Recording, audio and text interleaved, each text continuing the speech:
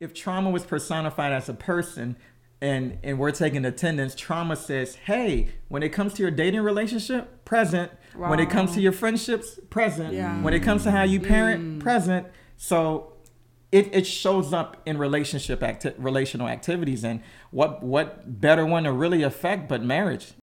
Hey, what's up, y'all? This is Rod. And this is Kai. And welcome to Married in the Middle. We have been married for 18 years. We have 4 amazing kids and a dog named Appa. This podcast is about helping marriages flourish through the challenges of the middle years.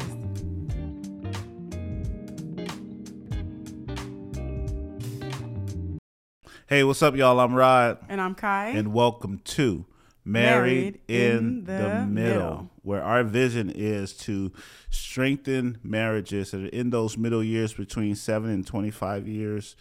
We want to see them flourish, and we want to see them do well. And so I have a good friend of mine here with me. His name is Markin, and I just want him to introduce himself and tell you a little bit about who he is. Hey guys, how y'all doing? Thanks for having me, Rod and Kai. My name is Markin Valmy. I'm a licensed mental health counselor. I specialize in trauma. I'm an EMDR certified therapist and consultant, and just love talking about trauma and everything that's related to it and how it impacts us individually and collectively. Man, what is 2 questions? What is EMDR? That's if somebody's hearing that and they don't know what it is, what is that? And then what is trauma? EMDR is an acronym for eye movement desensitization reprocessing. That's a mouthful. It's a mouthful, but it's a form of therapy that involves bilateral stimulation, which is basically activating the left and right hemisphere of the brain as you're working through some of your most difficult traumas that have left you stuck, enraged, and just not thriving in life. And trauma, the follow-up question, I would say trauma is anything that overwhelms our resources to cope. And trauma is not only the things that have happened to you, but the things that should have happened to you but didn't, like nurturing and neglect and never being hugged, never being told I love you. And trauma is not actually the event, but it's the result of the event. Oftentimes you'll see 2 siblings, they go through the exact same horrendous things, but one comes out okay, the other one doesn't. These are the complexities of the mind. We can't understand how one was impacted by trauma while the other one was resilient. There's no rhyme and reason to it, but trauma is really the result of the impact and not exactly the impact. That's really good. So, I mean, you sound very passionate about this, and just knowing you, we know that you're very, very passionate about this. And so it's just a blessing to see you walk in this. But how did you get in, like, what made you go into this field of study? Well, initially I was a special needs teacher with this guy over here at a middle school years ago. We won't talk about those days. Yes. I pray for those kids, but they're doing great. And ironically, I had I did experience a lot of childhood traumas, but I never made those connections. Back then I just thought, you know what, that was then and that. I'm okay now, which I thought. But I remember maybe my 6th or 7th year of teaching, I had a couple of kids in the class who were deaf and hard of hearing, and I had a sign language interpreter in there, and she would hear my interactions with some of the kids I was working with. And she mentioned it like on 2 random different times. She said, I know you're working with some of the most difficult kids in the schools, and I think you're wasting your time teaching. You should go into counseling. She would say like 2 or 3 random times, and said, and then there was another gentleman at the time at the school who was going through a lot of personal issues, and I was counseling him indirectly. I wasn't trying to counsel him, but I kept giving him advice. He kept coming back, and eventually I encouraged him to speak to someone, and then he later mentioned it too. He said, you should think about going to therapy. I think you'll do better with that. So I think over the years, God just kind of had people randomly dropping little nuggets. But in hindsight, when I look back on my life, I've been counseling my entire life. I remember being in elementary telling my friends, it ain't worth it. You ain't going to go to recess. I'm like, I've always been counseling. Oh, my goodness. Oh, man. So this podcast obviously is about marriage in the middle years, meaning you got some years under your belt, probably some kids running around, you're in the hustle and bustle of life. I'm thinking about a couple that's maybe 15 or so years in, somewhere around that, maybe they find themselves just in this pattern of crisis. They're always in crisis. Something is always kind of a blow up, or coming to some kind of, really tough spot that they can't work through. How likely is it that those situations are related or linked to trauma in one or both of the couple's lives? It's a strong likelihood. And the trauma is not usually equal across the board for husband and wife. Whether 75% of it is on the wife and 25% of it is on the gentleman, it still doesn't matter. At the end of the day, I think it's still directly related to the trauma. I've never met someone whose current relationship issues did not stem from some type of traumatic experience. In the counseling world, we break down traumas as big T traumas, little T traumas. I don't get so lost in the buzzwords, because at the end of the day, I can't label how something's going to affect you, because I'm not God. I don't know. Right. We all three could experience the same tragic event, and all three respond differently. Where you're resilient, it bothers me a little bit, but I bounce back. And Kaisha, you're frozen, and you never can move forward. You're just stuck and defenseless, and start to dissociate because of the trauma. Trauma, that's where it shows up at. That's where, if trauma was personified as a person, and we're taking attendance, trauma says, hey, when it comes to your dating relationship, present. Wow. When it comes to your friendships, present. Yeah. When it comes to how you parent, present. So it shows up in relational activities. And what better one to really affect but marriage? So many extensions of marriage. Parenting, looking after our parents in their elderly years, our kids, just the entire family dynamic. Yeah. No, that's strong. That's strong. So let's talk about those manifestations. You're raising kids are growing up, then kids are leaving. You talked about parents. You talked about just changing who they are, evolving as a husband, as a wife. They're not the same people as these years continue. Okay. What are some ways you see trauma manifesting inside the actual marriage? The term I would hear a lot is one spouse would say, I don't feel like my needs are being met, or these are not the expectations I've had. Yeah. And without even realizing it, these were statements that were already being rehearsed from childhood, adolescence, and now it's showing up in your marriage. But the thing is, this is why therapy is so important. Therapy helps to connect the dots of where it initially showed up.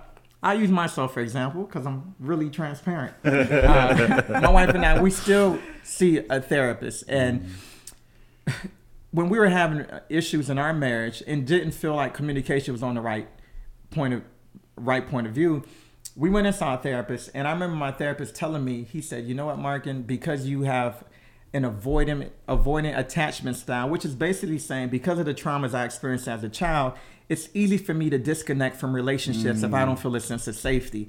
So I'm the kind of guy, if you disrespect me or cross me, I have no problems never speaking to you again, even though I never communicated that to you, whether it be directly or passive aggressively, which is very toxic. But that was the only way I knew how to deal with conflict. So in my marriage, it's not like I could run, right, or not talk to my spouse. So what I would do is, because I didn't feel a sense of safety, my therapist said I would bring this big dictionary of a book of intellectual words and hide my feelings at the bottom. And my wife's like, this is overwhelming. Let's flip it and give me more emotions than less words.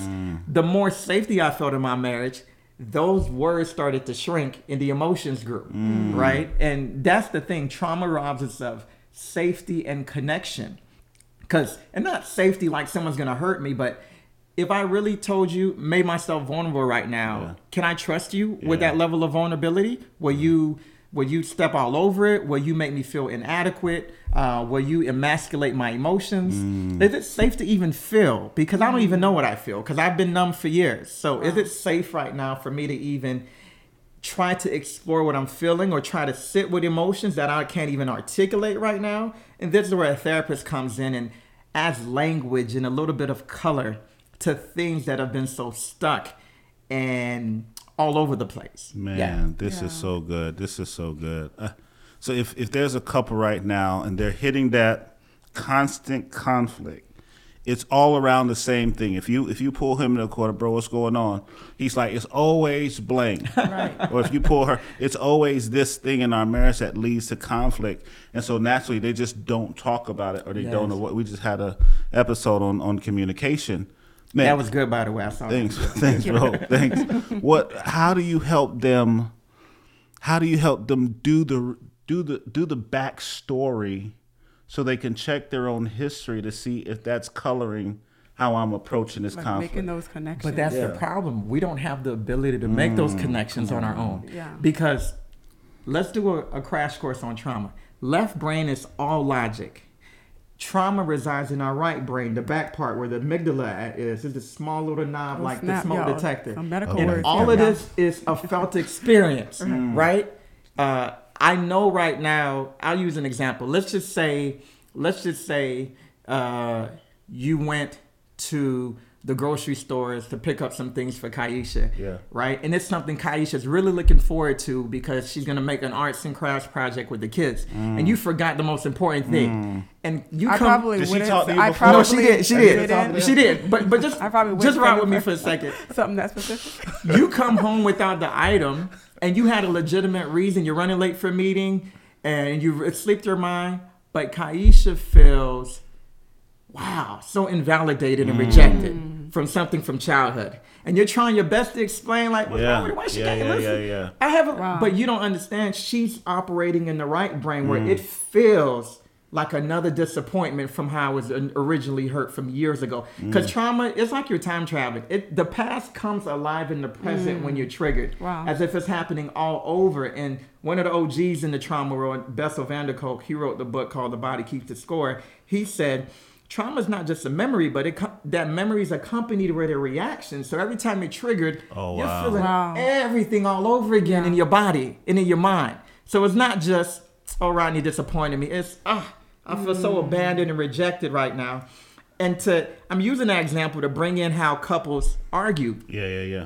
Going back to the brain. If you two are arguing, she's triggering you, you're triggering her. You're just focusing on the here and now, right? But the trauma don't live here. And, hold on. Okay. I might have, okay, my bad. My bad.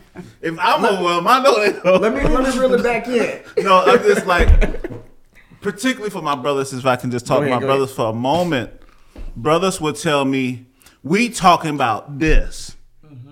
Like what happened today. And a lot of times for us, we want to stay right in the here and now. But a lot of times, and this could be man or woman, husband or wife, they'll go pull a story back from way 10 years ago and try to include that in the current conversation. I think that's them trying to connect those dots. I think there is a yearning for us. Man, I was sitting with some brothers. I'm in a pastoral cohort. We got brothers from all over the country that come and meet. And we were sitting with a counselor. And he started talking about stories, and he started talking about attachment. It was at that point that I knew I need to see somebody that's EMDR trained to help me connect my story. Because I just felt like there's a bunch of stuff back here that's affecting me here. But if I don't go back, then I can't. Well, I mean, and some people, they learn from childhood, right, to kind of push it to the back of their mind. Absolutely. So they may not even be aware that these things are bothering them. If we had enough time, I can just brag on the awesomeness of God, what the mind will do to survive with no therapy and dissociate.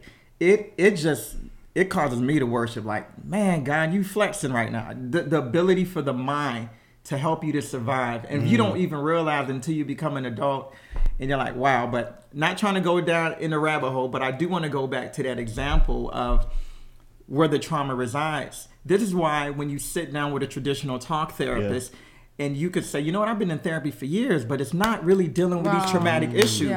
It's because talk therapy is cognitive. It's called a top-down approach. We deal with the cognitive, step 1. Step 2, we get into some emotions. But step 3, we never get to the third part, which is somatic. Somatic means body. Trauma hangs out in your body, your nervous system, right? And the reason it hangs out in your nervous system, because when you're traumatized, You have these cranial nerves in the brainstem that run all throughout the gut, throat, chest, heart. That's why when you're anxious, what happens? Right. Your heart beats. Yeah. When you feel, and also when you're anxious, you feel it in your gut. Right. That's just not intuition. The vagus nerve, which is the longest nerve in the body, it helps to keep you calm and relaxed. It starts to go haywire because of the traumatic experience. Wow. So when people are experiencing trauma, they're arguing the here and now over here, which is cognitive, but the trauma lives in the lower part of the brain, the second and third part, right? And talk therapy never goes that deep. And then this is called implicit memory, which you feel in your body. Yeah. But y'all arguing over explicit memory, which y'all can recall. Wow. But so y'all arguing over, Rodney, you should have gotten that. You know, I really needed it. Yeah. But you're not seeing in the trauma part of Kaisha's brain, which is implicit memory, which she feels in her body. Rodney, I felt invalidated. I felt unsafe. Wow, I felt you just brought rejected. some things back but to my remembrance. Ronnie's frustrated, like.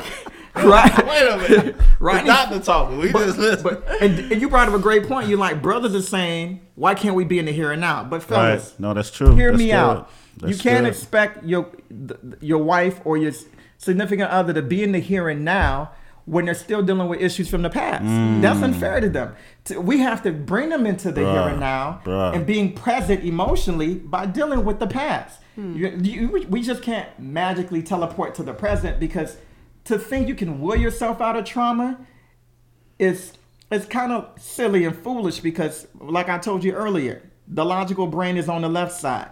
Trauma hangs out on the right side, the felt experience. Yeah. That's why you can't think yourself out. You can't think your way out of trauma, because it's not in that part of the brain. And it's almost like, and we gotta talk, but it's almost like the older you get, the more you realize how you can't defeat it on your own. Oh no.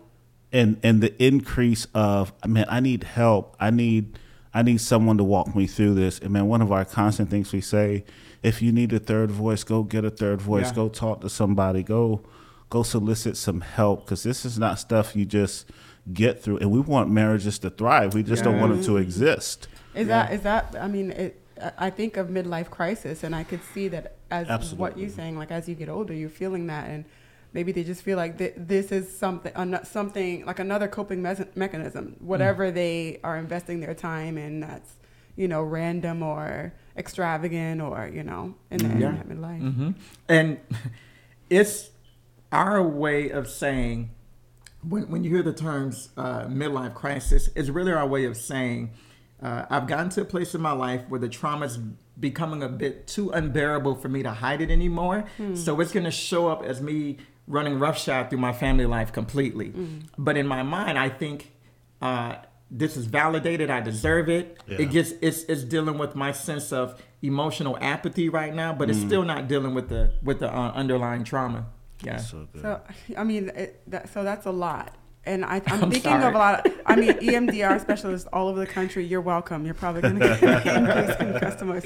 But I guess my next thought is, like, how does a couple know? Like, there are some things you talked earlier about, big trauma and little trauma. I forget the terms that you used, but big T trauma, little T. You're doing well. Little T trauma. So there are some things that we can. Obviously, we can work through. We have to learn to work through on our own.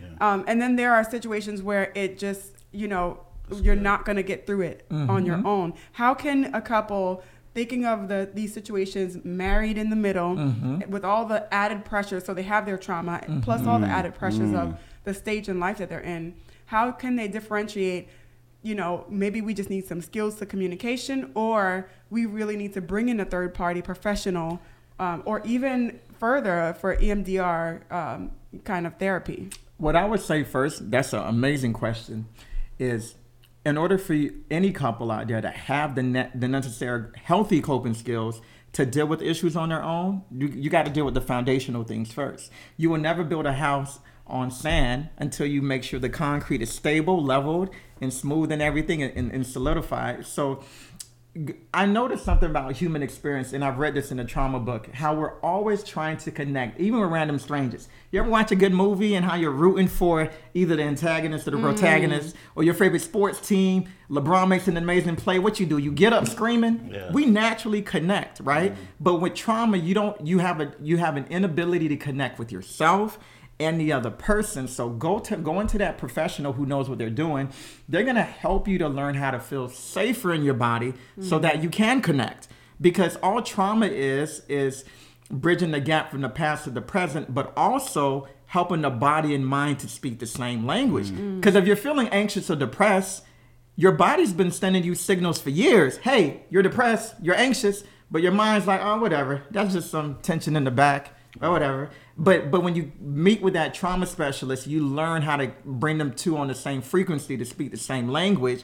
And then as you gain that sense of safety and connection, now you can feed off your spouse with that. And you guys could feed off each other and then begin to build off of something that have the foundational tools to move forward. So to answer your question, therapy will help you to get the basic ground level work, and then from there you can build from that. That's so good. That's so good.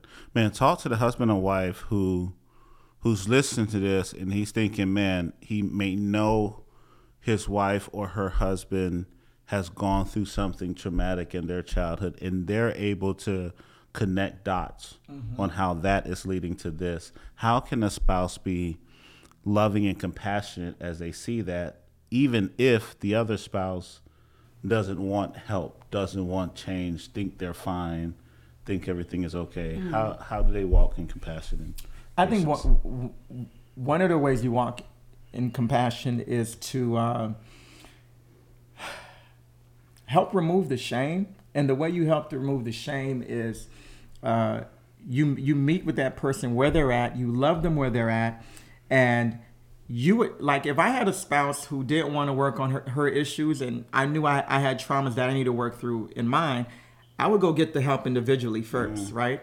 Oftentimes, we don't want to acknowledge that we have trauma out of ignorance, and sometimes it's fear of what I will uncover. Because that's huge. Yeah. we can really get off. I'm working on this book on trauma and vulnerability right now, and I want to. Let's pause.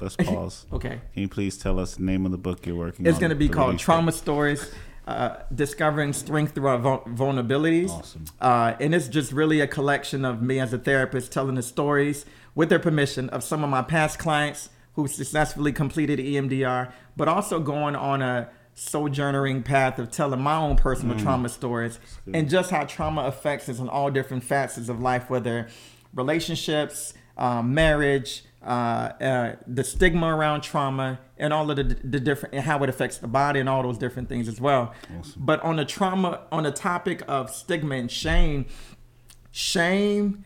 is the sense of, and I got to go back to childhood, because the shame for these, whenever you see a spouse saying, nothing's wrong with me, I don't want to go to therapy, this is probably the adult as a child, that parent robbed them of authenticity. Because as a human being, any child needs two things: attachment and authenticity. And if you've never heard the word attachment is a sense of security, a sense of I belong, a sense of safety, a sense of come here, boy, I'm proud of you. Yeah. I love you. Yeah. You know what, son? I didn't make this game, but I'll make the next one. You know what, daughter? You probably didn't make an A like the other kids, but this C here, I saw the effort. I love you. I see you. Good. I validate you. You need that. That's authenticity. But I'm sorry, that's attachment. But you also need authenticity. Authenticity is, you know what? I have a 7-year-old daughter. It's me telling Michaela, my 7-year-old, you know what, baby? It's okay to cry. I'm not going to stop you. Because if I tell you something like, big girls don't cry, or what you crying for that? I'm teaching you, don't be authentic right now. You need to do something that makes daddy happy. Because if you cry right now, I'm going to shame you by letting you know you should be above that. So what do you do now? You rob yourself, you abandon yourself of authenticity, the real emotion, to attach to daddy, right? So you grow up being this adult who says, you know what? In order to not be shamed, I need to push down what I'm really feeling, what I'm really experiencing. And you go into marriage like that. So now you don't know how to emote or to show emotions around your spouse or show any level of authenticity, because you've been denying yourself of that from childhood in order to attach to your caregivers. Wow. right? I'm sorry, I ain't trying to go that deep, but that's what it's good because I mean, some of this is our parents who are actually watching. These are the married couples who actually sorry, it happened to them, and now it's a cycle that they're doing it to their kids. Generational trauma. You know, I can remember times even for me where one of our kids it has stronger emotions, and me feeling like, I don't want them to cry because it might have been triggering something in me. That's like, I don't want you to set me off, so I need you to calm down. But really letting it be okay for them to express their emotions. Yeah. That's so good. That's I'm sorry, you're going to say something? No, go ahead. There's this sense of, if I freely allow you to express yourself, you won't be able to survive in this world. I know it from my Caribbean context. Coming from Haiti. I remember hearing as a child growing up, don't hold your newborn too long. You'll spoil them. You can't spoil a child with too much affection. If anything, it'll help that child to be more solid and more secure in how they feel. I mean, you can't overdose on affection. Yeah. So, but kids need it. Even in our Western context, mother gives birth. After 3 months, she has to be back to work. When really that mother should be with that baby for at least a year, connecting and building that attachment. But unfortunately, the structure we have here in Western culture kind of robs you of that because you have to make a living. But the more we nurture and give that secure attachment on the front end, we're helping to have more secure marriages on the back end. But because so many of us were robbed of that, trauma therapy helps you to heal what never occurred in childhood that should have occurred, so that your marriages could be more solid in the present. Hey, what's up? We hope you are enjoying that episode. I want to encourage you to like, comment, share, subscribe. If you are listening to this on a podcast, I want to encourage you to leave a review. Leave a review, yes, and we want to let you guys know that we're trying to build a community of middlers. So we have a Patreon page where you could interact with us on a more personal level. You can get exclusive content. So if you want to know more about our Patreon page, check out the description box below and click on that link. So enjoy the episode. Peace. Man, so good. So good. What makes us tell our kids stop crying? Why do we do that? We tell our kids to stop crying because our culture thinks vulnerability is the biggest weakness there is out there, when really it is a God-given strength. Wow. To be able to make yourself vulnerable, you're able to connect with another human being on the deepest level. That's the only way to connect with God, is to be vulnerable. Good, yeah. When you rob yourself of vulnerability, you're robbing yourself of a humanity that you were that's imprinted in your DNA, right? So I think it's intergenerational trauma. If mom and dad are telling you not to cry, they weren't given that safety, that safe environment. It wasn't cultivated for them as a child for them to cry. So intergenerational trauma, it trickles down from your parents' generation to your generation and to your future kids' generation. And the way we break these cycles, we go get the help. Right. We said the buck stops here with us. I don't want this to go down to my kids. And therapy but I don't want to just paint this picture, go to therapy, everything will be okay. Right. There are a lot of intangibles that will be needed to help you to learn it's okay to process, to display healthy emotions. Yeah. That's communal healing. So if I get around other brothers who are hugging each other, showing non-sexual affection, hugging each other, crying, being masculine, but at the same time displaying their emotion and not feeling it makes them any less masculine, there's a strength and beauty to that. And same thing for women as well. And I think our culture tells us if you're displaying that, you're weak, when really that's the strength. And it's actually cathartic to finally get some things out that you've been internalizing for decades. Wow. It is this push even amongst women to be more non-emotional, right? To be more dominant, to be I am resilient, I am strong, I'm independent. Yeah, to be this boss personality. And it's beautiful what you're saying. I think therapy, and one of the things we argue for this at our church, it is not that it's just Jesus only and you don't need to talk to no counselor. It's not counseling or therapy over Jesus. There's a beautiful blend to the two. When you're talking about vulnerability in therapy, I think of Jesus as he's sitting there with Mary and Martha, and he starts to weep in front of them. He does not hold back his emotions, yet he's God enough to call a dead man to life in the same story. And so I just think this, for us, we've been apologetically gospel proclaimers, and I think this is a beautiful time where you see the blend in the beauty of the gospel and how that fuels marital success. And so if you're not a Christian, listen, we want you to watch, but if you are, I hope you're starting to see this blend of the beauty of what Jesus offers and how that meets us in our marriages. So were you asking me a question? Or I know you was about to ramp up. You was starting to preach, but I thought it was a question. It'll come back. I didn't want to stop you. I didn't want to stop you because you were flowing. No, that's good. No, the last question is that same thing. How does the gospel inform and transform us through our traumatic experiences? Well, I think the gospel gives us this thing in the counseling world we call reciprocity, which is being seen, heard. It validates our humanity.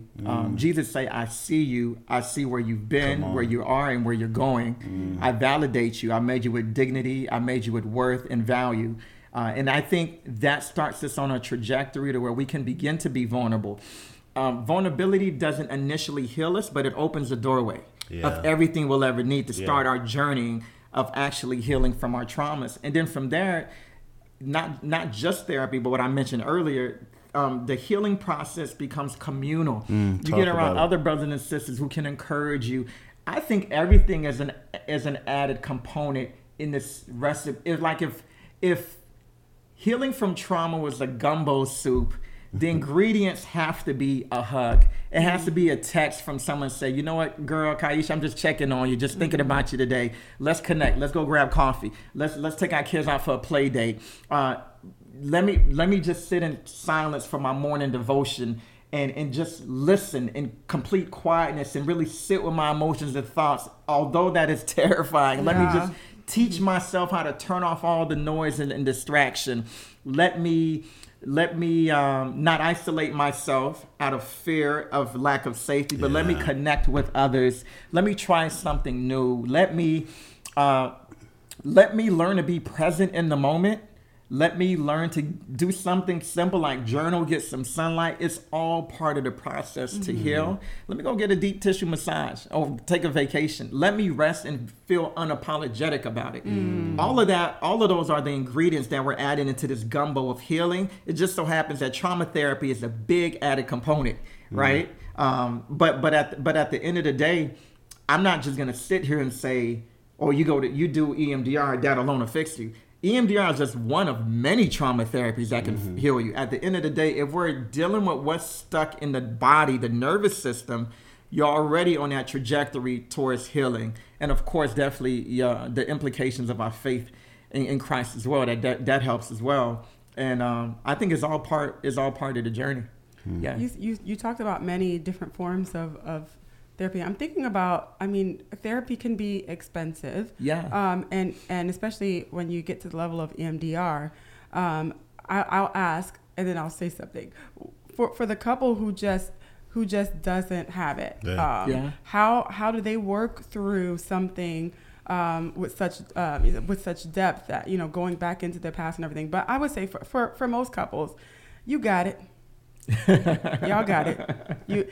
It's an investment, and I hear that a lot. I hear that so often. People say, I can't afford. Oh, that's too much. How much is it per hour? I can't afford that. But it's, you can find a way to spend this amount of money at a restaurant, or this amount of money on shoes or hair done, nails done. I think that this ultimately is an opportunity to invest in your marriage and to invest in your family and to invest ultimately in the legacy that you're leaving. As Markin talked about, the things that trickle down from generation to generation. If you're creating a culture of healing, that's gonna seep into the lives of your children and moving forward, creating that sense of awareness. So it's worth the investment. Pay the money. Find out from your insurance company if some of it will be covered. Do it, because it's worth it. But for those who really honestly cannot, what are some ways that they can seek help? I think depending on your city municipality, there are a lot of nonprofits out there that offer this level of therapy. I'll be honest, you don't always find the greatest level of therapy, not because it's free, but because one thing I always look for in other therapists: are you passionate about what you're doing? Is this just a job, or is it something like you really want to see people made whole and come alive again? I think just like in anything that you really want, it's going to take some research, either connecting with your local church, seeing what programs are out there, seeing definitely through if you have insurance, what type of therapists who do take insurance, who specialize in trauma therapy. But I even say just start a deep dive of what are the different modalities of trauma therapy. I specialize in EMDR. There's other types like sensory motor exercise, which is the form of trauma therapy. This is really great for sexual assault victims, but any other type of trauma as well. You're actually doing physical movements. It's like you're working with a physical therapist, but they're actually a trauma therapist, and they're doing different movements to release the trauma tension in your body, help you to feel safer, help you to connect. There's internal family systems developed by a gentleman named Richard Schwartz, which teaches you how to deal with the different parts inside of you that we form through dissociation. There may be a part of me that feels shame right now, so whenever someone disrespects me, it shows up as rage. There may be another part of me that feels less than right now, so when opportunities arise, I try to find ways to disqualify myself. And learning how to heal and unburden those parts. There are different type of exercises you can do, different type of, even something as simple as dance, movement, getting a deep tissue massage. Remember I said earlier, the trauma is stored in your nervous system. So trying to find healthy ways, non-medication ways to get it out of your body, it's only going to make you more sound in the long run. But which I wanted to piggyback on the comment you made earlier about to the person who says this is too expensive. My response to that, if they can afford it but still feel it's too expensive, what is the price of you dealing with your depression, your anxiety, having a thriving marriage, feeling more present and sound in your peace of mind and your body? We pay for what we think has value, whether that be a Louis bag, a new pair of J's, whether that be a new vacation, a new vehicle, an updated iPhone. We pay where we think is value. So I think if you make an investment in yourself, it's only going to trickle down over into your marriage. So whether you come to me for therapy or anyone else, at the end of the day, you can't run from what's in you. So you might as well deal with it. Yeah. Mark, and I feel like I can feel some people saying that sounds like mumbo jumbo. Does this actually work? From what you have seen, like what kind of success stories have you seen for people who have been through, trauma therapy? Yeah. Here's the cool thing. This is also in my book. I've been on both sides of the couch, not only a therapist, but as a client. So I'm not feeding you something I read. This is something I've experienced. So once you've experienced it, no one else can convince you. That's why I'm so passionate about therapy. I'm on this quest to help a lot of people to experience what I've experienced. And I always, in just from a biblical standpoint, I always look at individuals who are struggling, who are stuck, and say, man, I imagine what they could do for the kingdom if they weren't stuck, if they were free emotionally and mentally to do all that God's called them and created them to do. That's good. So that's what gets me excited about it, seeing them transformed. And sometimes the transformation happens as they're going, So, yeah, that's the part. And I can't sell you a speech to convince you. You just got to be willing enough to try it. Yeah. So good. So good. Man, Mark, you said a mouthful. Yes, I have. You did. Thank you so much for sharing with us. We want to offer just some next steps. We want to encourage you, if you can, see someone that can help. So that's a therapist or someone that you can speak to. Go to your pastor if he's available, or just seek some help to get a third voice into your marriage if you feel that's what you need. And the second thing to do that Mark mentioned is just make sure that you have a community of people around you that are helping you process what's going on in your life. You need healthy people around you. So I want to encourage you to pursue that. Mark, we're going to end this episode. I'm going to ask, bro, if you can pray for us. Sure. If you can pray for people that are processing, dealing with things right now, if you can lift them up before Jesus. Sure. Father God, just thank you for this time with Rod and Kai on their podcast. Pray for marriages now that are stuck, that are struggling. Yes, Lord. Pray for people who feel like they wasted their lives. They could be doing better with someone else or in another situation. I pray that you will restore passion and vigor in their relationships. But most importantly, I pray for their individual walk with you, because it all starts vertically with you. I pray you help the people who are listening to heal individually so that it could be reflective of their collective relationships, their friendships, their marriages, their parenting, how they interact with their coworkers, God. I just pray for healing. I pray that you remove the shame that tells them that they learn from childhood, that tells them you don't talk about what happens in this house, or what would they think about our family name. I pray you heal them of some irrational beliefs and thoughts from childhood that is keeping a lot of them in bondage. You said he who the Son has set free is free indeed. Remind them, Jesus, like, this is what you died for. You died for this. You died to set them free, not only of their sins, but also of their trauma, which oftentimes shows up as sins. You died for that, and you're strong enough to deal with that. None of this catches you by surprise. I pray that you just heal the whole person, spirit, soul, and body, for your glory. In Jesus' name I pray. Amen.